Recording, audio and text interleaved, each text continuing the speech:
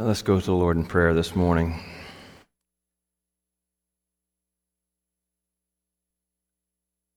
Father, as we come today,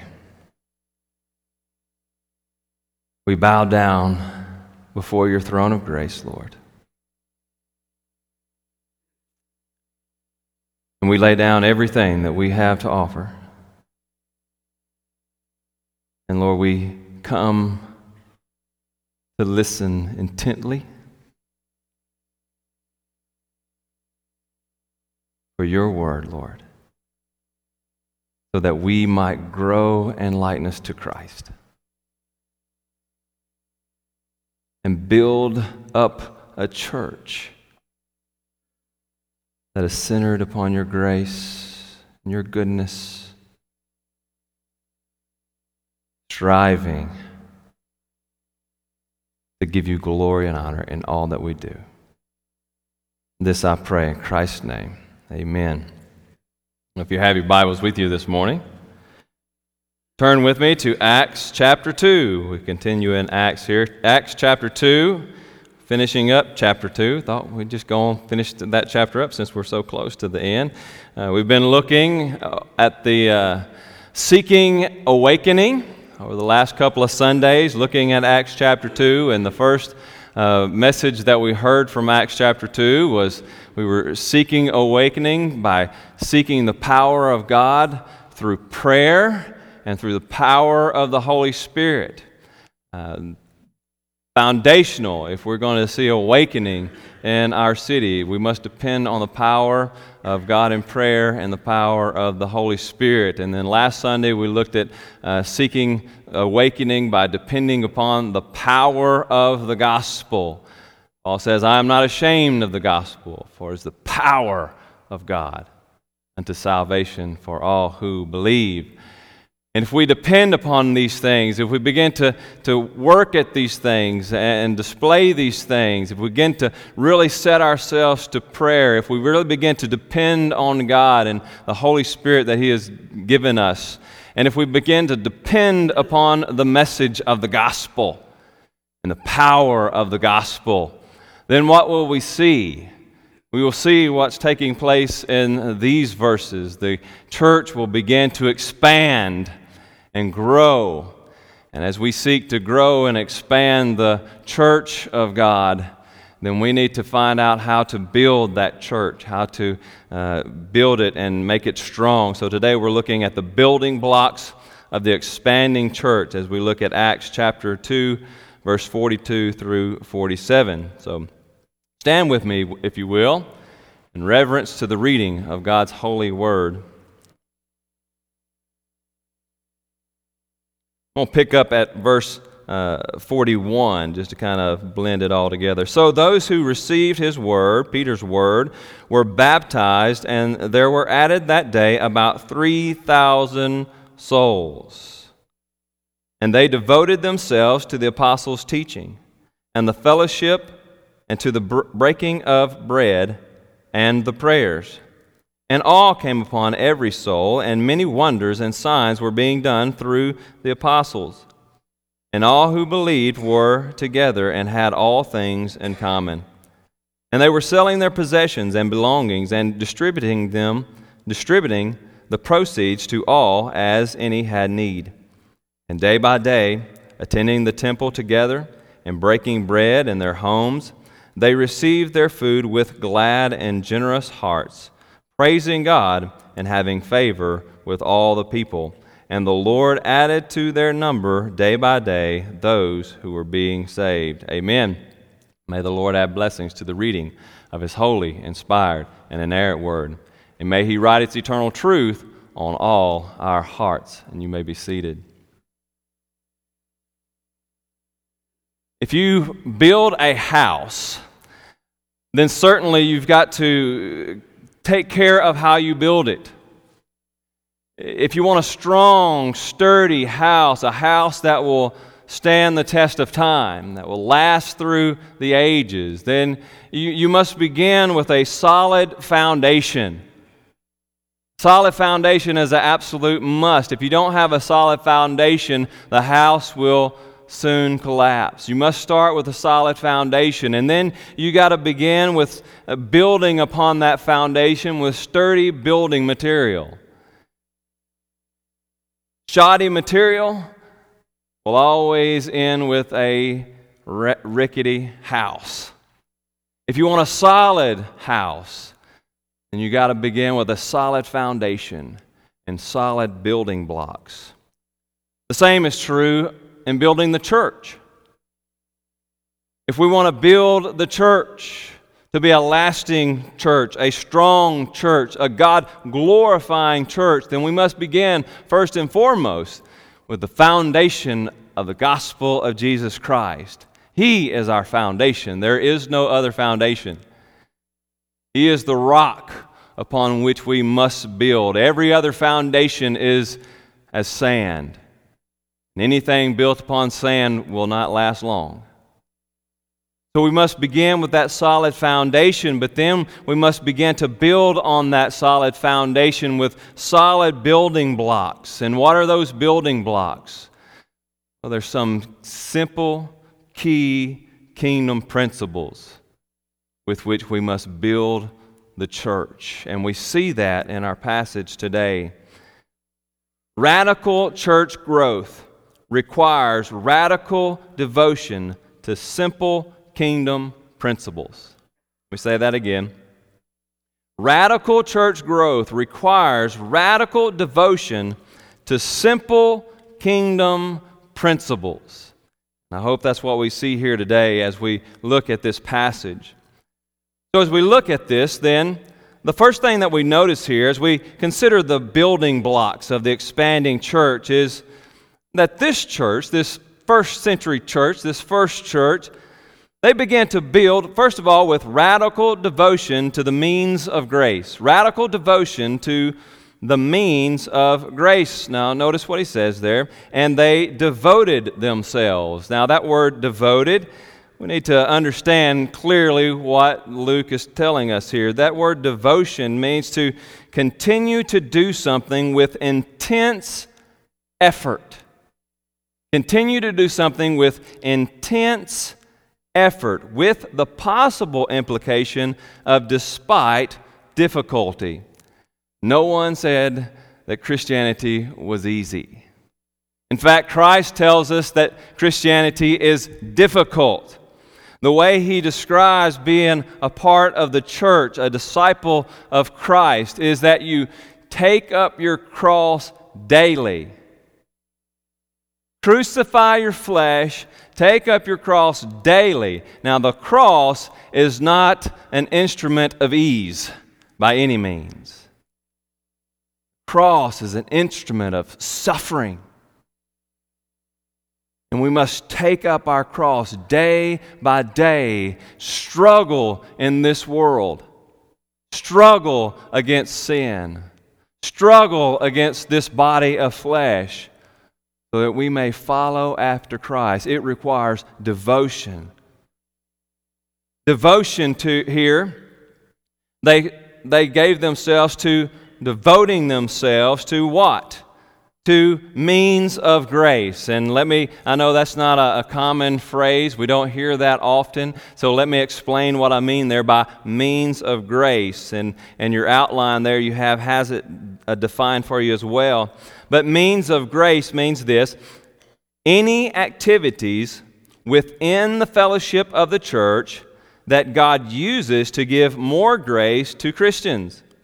Any activities within the fellowship of the church, within the body of believers that God uses to give more grace to Christians. Now, we're not talking about saving grace. We're saved by grace, by God's grace, through faith in Christ alone.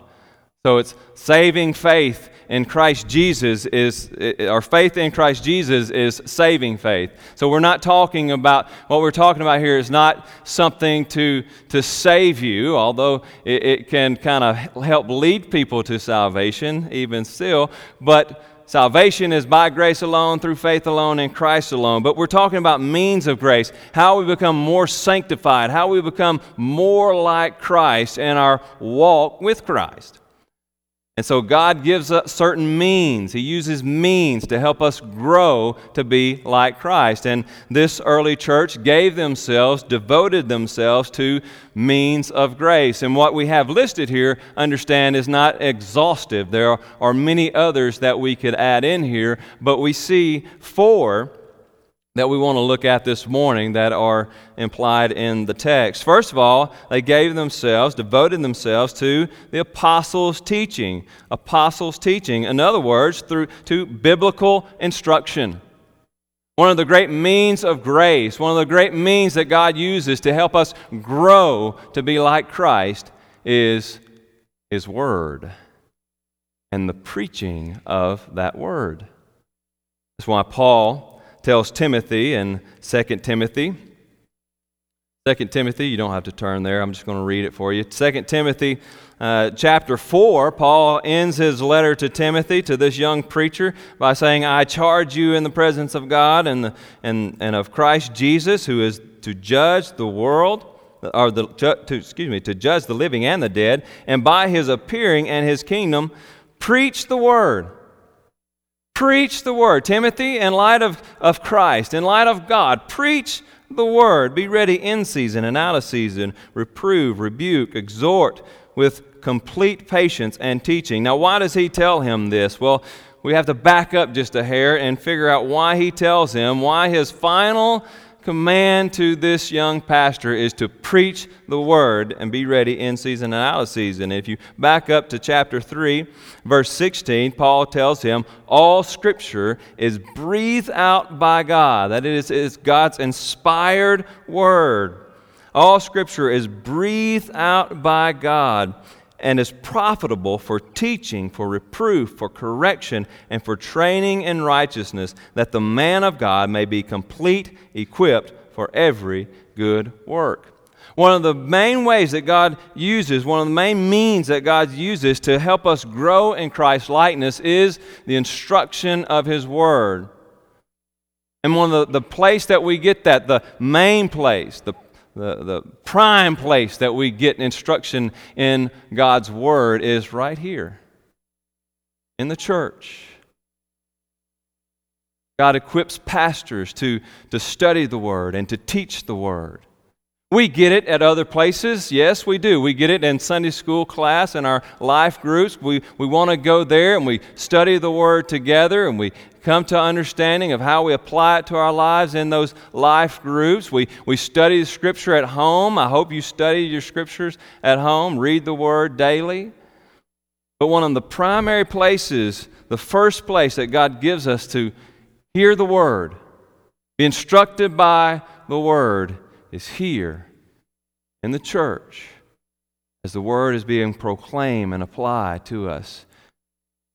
So we must give ourselves, if we want to build a solid church, then we must devote ourselves to biblical instruction. Second, we must devote ourselves to Christian fellowship. To Christian fellowship. They devoted themselves to the apostles' teaching and the fellowship. The fellowship. Now, there's a definite article there, the fellowship. And he's going to talk more about fellowship in a minute, but right here in this place, I don't think what Luke is telling us is that they were simply devoted to getting together and eating meals together and all that. That stuff's important, and we're going to see that in a moment. But when he says they devoted themselves to the fellowship, what he is talking about here is coming together as the church, as the body of believers. What we do here, Sunday after Sunday after Sunday, we come together for Christian fellowship, for uniting together, to learn together, to encourage one another in our walks together. Let me tell you, friend, it is absolutely important that you are here week after week, be a part of this church. You should never miss church unless you are absolutely sick or something is absolute. You can't get away from it. Sick, you're working, whatever. I mean, it better be a good reason if you miss church. Really. Today, I think I've shared this before, but I looked at a study not too long ago, and normally used to, what they would determine as a regular church attender was, if they were there week after week after week. But now the statisticians, they have a different way of measuring that. If a person is there at least a couple of times a month, then they reckon that person a regular church attender. Isn't that sad? I mean, that's ridiculous. We should be more concerned with our life in Christ, more concerned with our being more like Him, glorifying God with our lives, that we should be here week after week after week. And if you're on vacation, dear friend, great. Everybody needs a vacation. I need a vacation, and I'm going to take vacation. But even on vacation, if you can't be here, then go join another church and fellowship with that body of believers and be encouraged by them. Dear friend, you should never miss church, if at all possible. We should give ourselves to the Christian fellowship. Hebrews chapter 10, verse 24 and 25, and let us consider how to stir one another to love and good works, not neglecting to meet together as is the habit of some, but encouraging one another, and all the more as you see the day drawing near. Boy, don't we see the day drawing near today? We are far closer to Christ's return today than Luke was and Peter was and all of those guys were. We are close. And if we look at the way our world is going, we have to say that the time is coming. Christ will be returning before long. We need to give ourselves, instead of doing what the church has been doing, instead of doing our own thing and just coming when it's convenient, we should be all the more concerned to come together as the body of Christ week after week after week, hearing the Word, learning the Word, encouraging one another in the Word. We must give ourselves, be devoted to Christian fellowship. And third, we must be devoted to church ordinances. Church ordinances.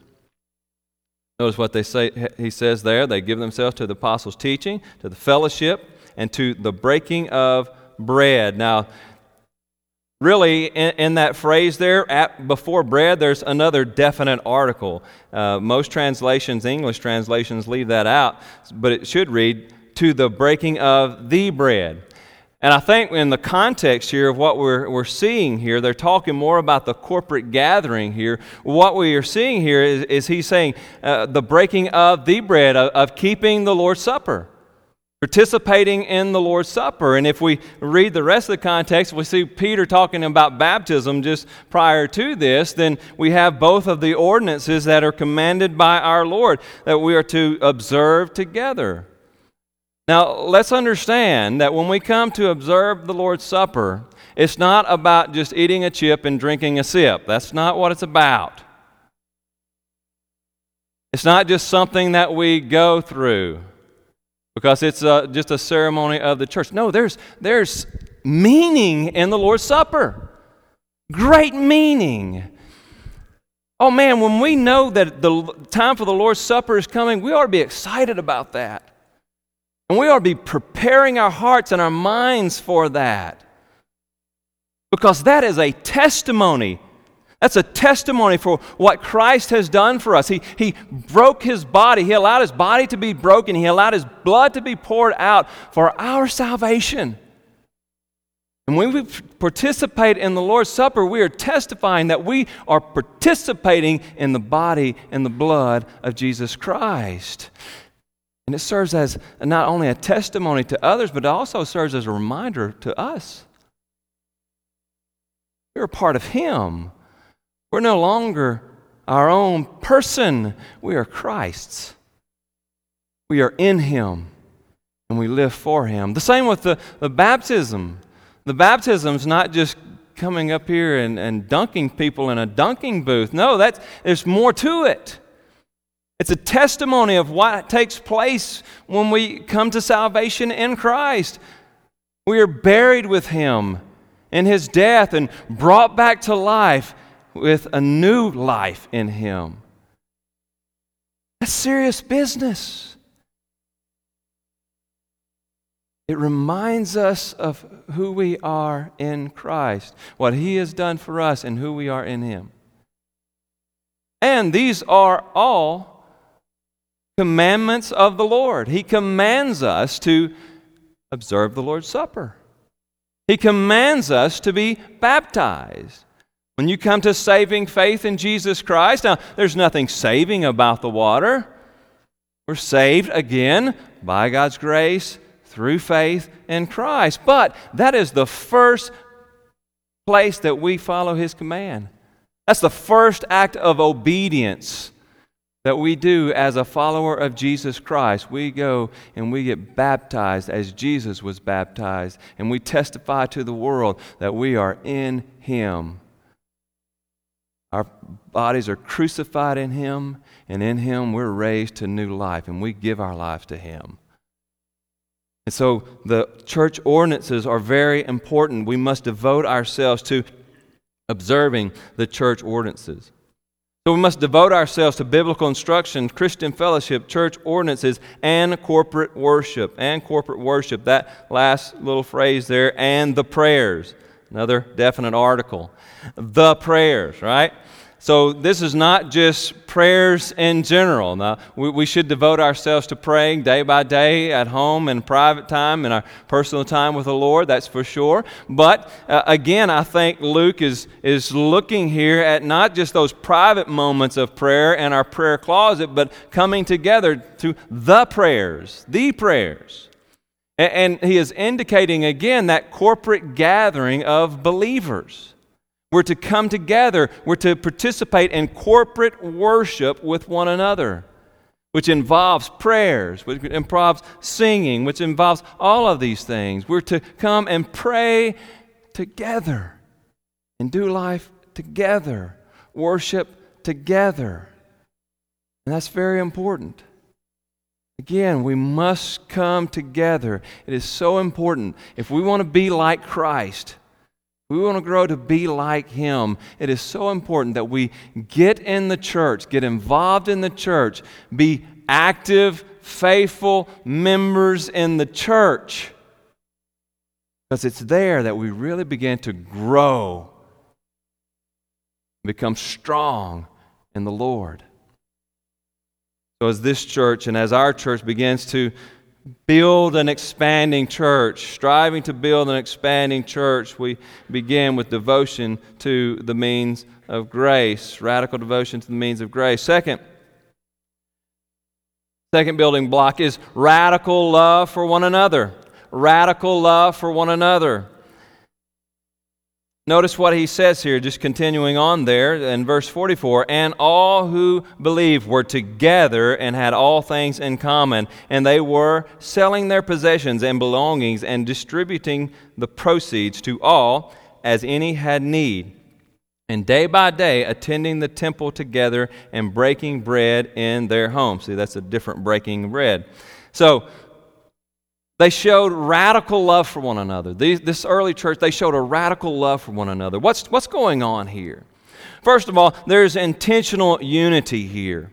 Intentional unity. What is radical love for one another? It's intentionally unifying type of love. They were together and they had all things in common. They were intentionally unified as a body. Now, this is what Paul tells us in Ephesians as well. Ephesians chapter 4, verses 1 through 6. I, therefore, a prisoner for the Lord, urge you to walk in a manner worthy of the calling to which you have been called, with all humility and gentleness, with patience, bearing with one another in love, eager to maintain the unity of the Spirit in the bond of peace. There is one body, one Spirit, just as you were called to one hope that belongs to your call. One Lord, let me just continue there. One Lord, one faith, one baptism, one God and Father of all, who is over all and through all and in all. We are called to be a unified body of believers, to be unified, to be intentionally unified. It takes intentionality to be unified, doesn't it? I can say yes. It does. It does. It takes intentionality. We have to be intentional about that. Because our old bodies of flesh, you see, they still want what they want. We still have that tendency to be selfish, and I want it this way, and I like these songs, and I like Sunday school to be at this time, and I like this, and I like that. And see, we want to be selfish. And so we have to work at being unified. We got to do what Paul says. We got to practice humility. We've got to humble ourselves. We got to think more of others than we do of ourselves. And if it's good for the body, I may not like it, but if it's good for the whole body, let's do it. It's that kind of attitude. We got to humble ourselves and think more of others than we do ourselves. We got to be intentional about unity in the body. Sometimes that means we have to suffer loss ourselves so that the body might be unified one with the other. We must be intentionally unified. Second, we must have common care. We must have common care. And they were selling their possessions and belongings and distributing the proceeds to all as or just as any had need. Can you imagine what's taking place here? They're selling off property.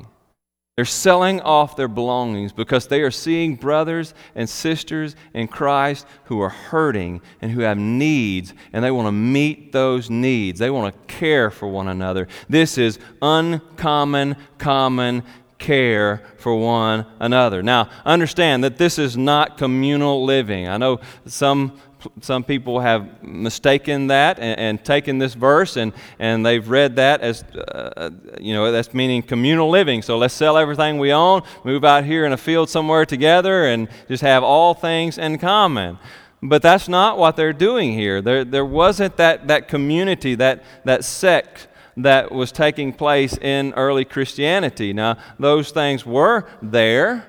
In other religions, some of the Jewish people, they had some Jewish sects that were separating themselves from the culture and thinking the best way for them to live and to serve God was just to get out of the world and out there on their own. But God didn't call us to be out of the world. He called us to be in the world, just not of the world, right? He called us to live in the world. How can we accomplish our mission in Christ if we are out of the world? We got to be in the world, just not of the world. This is a radical reversal of values. That's what's taking place. It's a radical reversal of values. They're doing what's uncommon, what's absolutely uncommon. They are so cared for one another that people were talking about them. In fact, one commentator says, the early Christians acknowledged that Jesus owns both them and their property. They sell off property to meet the needs as they arise and open their homes as meeting places for fellow Christians.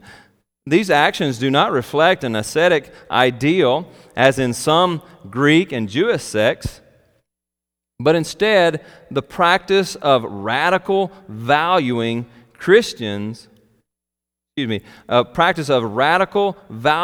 people over possessions. Such behavior reportedly continued among Christians well into the 2nd century, and it was long ridiculed by pagans until pagan values finally overwhelmed the church. Are we being ridiculed today because of our radical care for one another? I think we need to get back to that place, to where the lives of our brothers and sisters in Christ is far more important than how much money we have in the bank. how big of a house we live in, how fancy of a car we drive. We want to have a solid church. We got to have an uncommon, common care for one another. Third, there must be a camaraderie of believers. There must be a camaraderie of believers. That is, there must be an intimate fellowship. That's indicated in this last little bit here in verse 46. And day by day attending the temple together and breaking bread in their homes. You see, they were breaking bread in their homes. This is a little bit different from that first breaking of the bread. Now they're breaking bread together in their homes. That's that home fellowship. And that's more than just having a meal together. In fact, first century Palestine, when they brought people into their homes and they had guests in their homes, when they broke bread together in their homes, it wasn't about the meal. That's not what it was about. It was about the fellowship. It was about sharing life together. Oftentimes they would have a teacher who would come or someone who would share some Scripture and teach them Scripture, and so they would learn Scripture together. They were to come together, and it was about the relationship, building that relationship. We need to have a camaraderie of believers. We need to have intimate fellowship one with another if we want to strengthen the church and grow solid, God-glorifying church.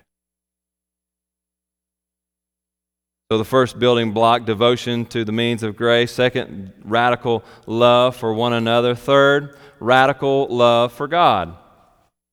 Radical love for God. We see this in how they lived, how they received their bread, how they walked and talked here. How do we see it expressed in this passage? First of all, we see the radical love for God expressed in giving thanks. Giving thanks.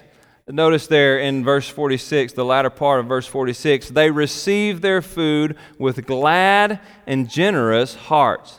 They received their food with glad and generous hearts. What does it mean to receive their food with glad hearts? Let's look at that first. They received their food with glad hearts. First of all, we need to understand here and notice here the word received. They received, right?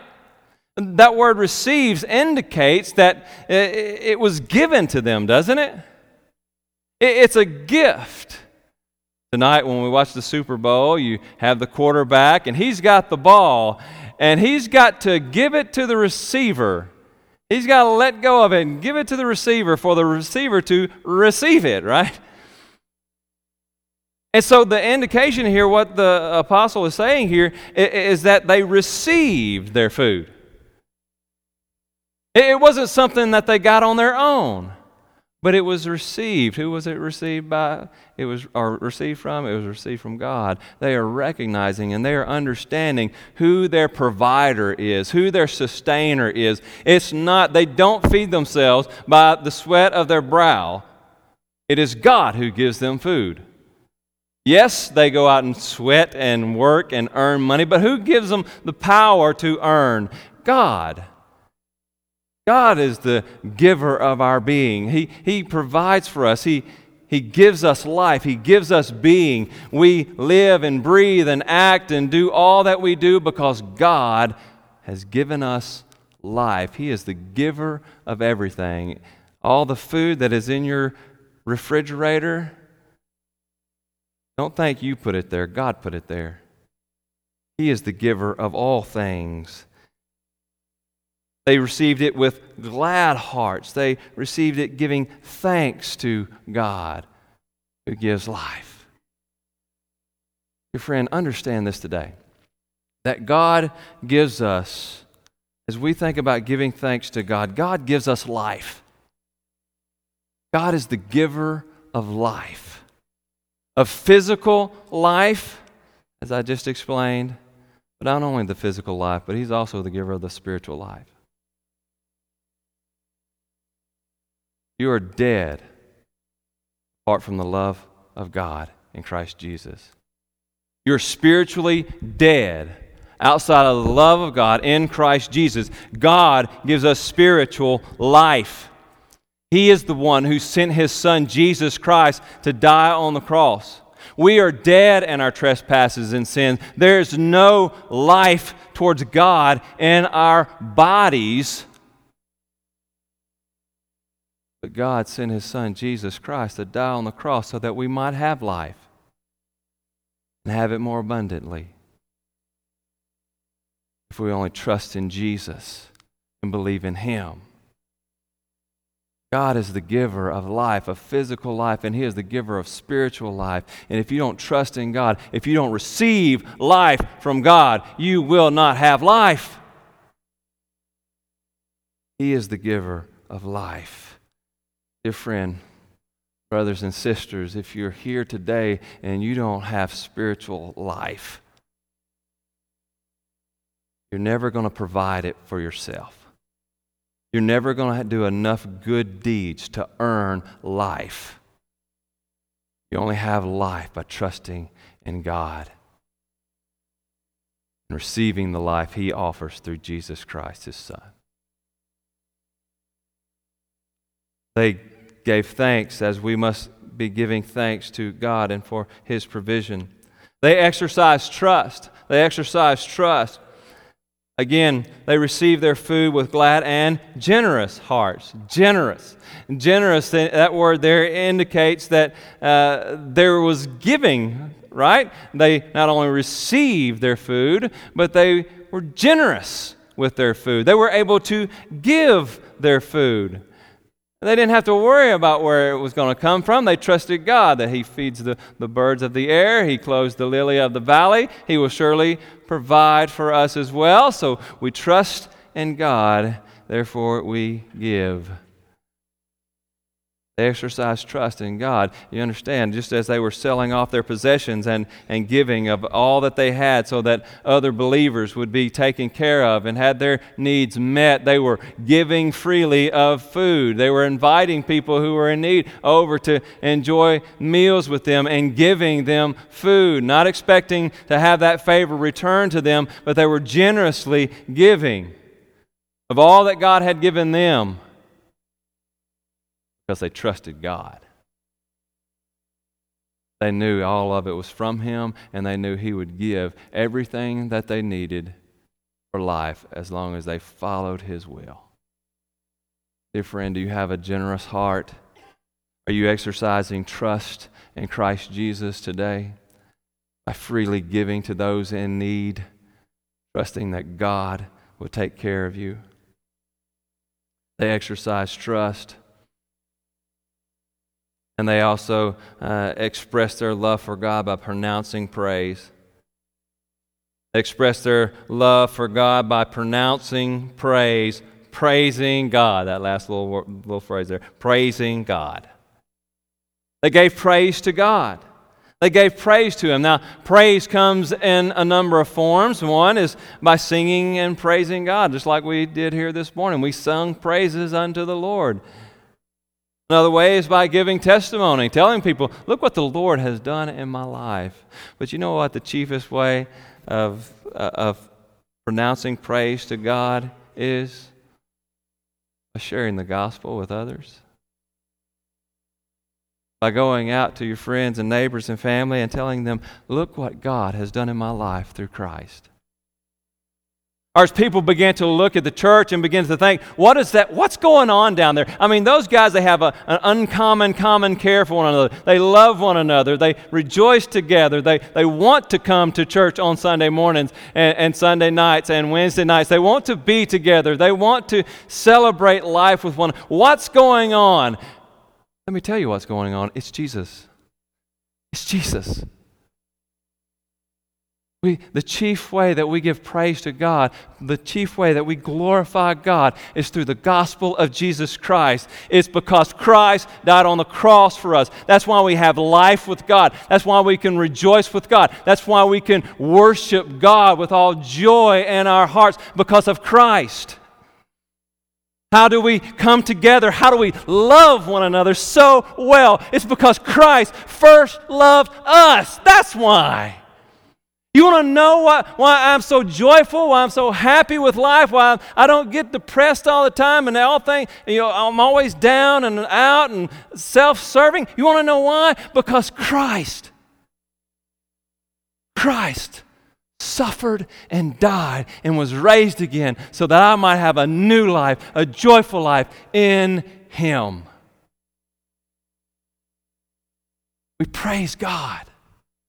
We give Him praise and honor and glory by telling others the gift that we have in Jesus Christ. We want to build a strong church, and we must give ourselves to radically loving God. And then we see the radical results. We see the radical results. What does all of this lead to? What does all this lead to if we radically are devoted radically to the means of grace, if we radically love one another, if we radically love God? What happens? What do we see? Look at these radical results that take place. First of all, there's spiritual growth. There's spiritual growth. Look at verse 43. And awe came upon every soul, and many wonders and signs were being done through the apostles. First, and awe came upon every soul. Awe, what does that mean? As they were growing together, as they were giving themselves to the apostles' teaching, as they were coming together and devoting themselves to the fellowship and the breaking of the bread and the prayers and worshiping together, as they were devoting themselves to these means of grace, as they were loving one another, as they were loving God, what was taking place was they began to see God more clearly for who He was. That's why awe came upon everyone. They are in awe of God. As they learn more about God, as they see God, they get a clear vision of God. Do you want a clear vision of God? You want to become awed by the glory and the majesty of God? And give yourself to the preaching and the teaching and the learning of God's Word. We need to gain a God-entranced vision of all things so that everything that we do, everything that we see, every breath that we take is in awe of God. When we see that, are we going to see transformation? There was awe of God. And then there was the great work of the Spirit. The great work of the Spirit, and many wonders and signs were being done through the apostles. That's the thing. When God's people get serious about loving God and loving one another and devoting themselves to fellowship of believers, devoting themselves to the preaching and teaching of the Word, God begins to do great and wonderful things. Miracles begin to happen. Spirit begins to move. Hearts get turned to Christ. Lives get changed. Families get healed and put back together. Daddies come home. Kids get off of drugs and alcohol. Wonderful, magnificent things begin to take place when God's people give themselves wholly to God. Not only was there spiritual growth, but there was also kingdom growth. There was also kingdom growth. And having favor with all people. And the Lord added to their number day by day those who were being saved. Now we read in the previous verse, 3,000 souls were added to their number that day when Peter was preaching on Pentecost. And now as the church is building the church on the foundation of Christ and building upon with these wonderful building materials, these sturdy building materials, God was blessing them and adding to their number day by day by day those who were being saved. The kingdom was expanding as the church giving themselves to God. Friend, if we want to see this church grow, man, I'd love to see all of these pews filled once again. I would love to see the people in Bastrop falling in love with God. I'd love to see the Spirit move in our city and people coming to know Christ. I would love to see it where even the balcony up there is full. But it's nothing even close to that is ever going to happen until we get serious about our life in Christ. Until we devote ourselves to Him, to His means of grace, to that love for one another and love for God. But if we do, God will bless. We will see God do great and wonderful works and draw people to this place. The Lord added to their number day by day those who were being saved. Do you want to see radical church growth? Do you want to see the kingdom expand? It's not just about this church, it's about the church, the universal church, the church of God. That's what it's really about. You want to see radical church growth? You want to see radical kingdom growth? Then we must devote ourselves to these kingdom principles. Radical church growth requires radical devotion to these simple kingdom principles. Radical devotion to the means of grace, radical love for one another, and radical love for God. Are you ready to get serious about your faith today? As you bow your heads and close your eyes.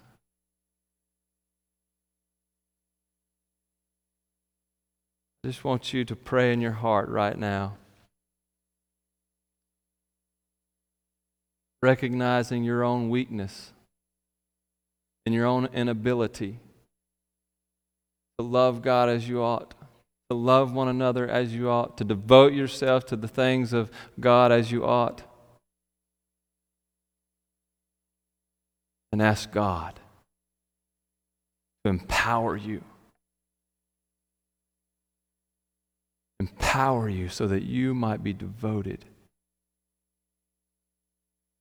becoming more and more and more like Jesus Christ, our Lord. Heavenly Father, Lord, we thank you for this word that you have given us. Lord, you want us to grow. You want us to be like Christ. You want us to experience this radical love for you and radical love for one another. You want us to grow. And Lord, we recognize today that it is a struggle and it is a battle in this life.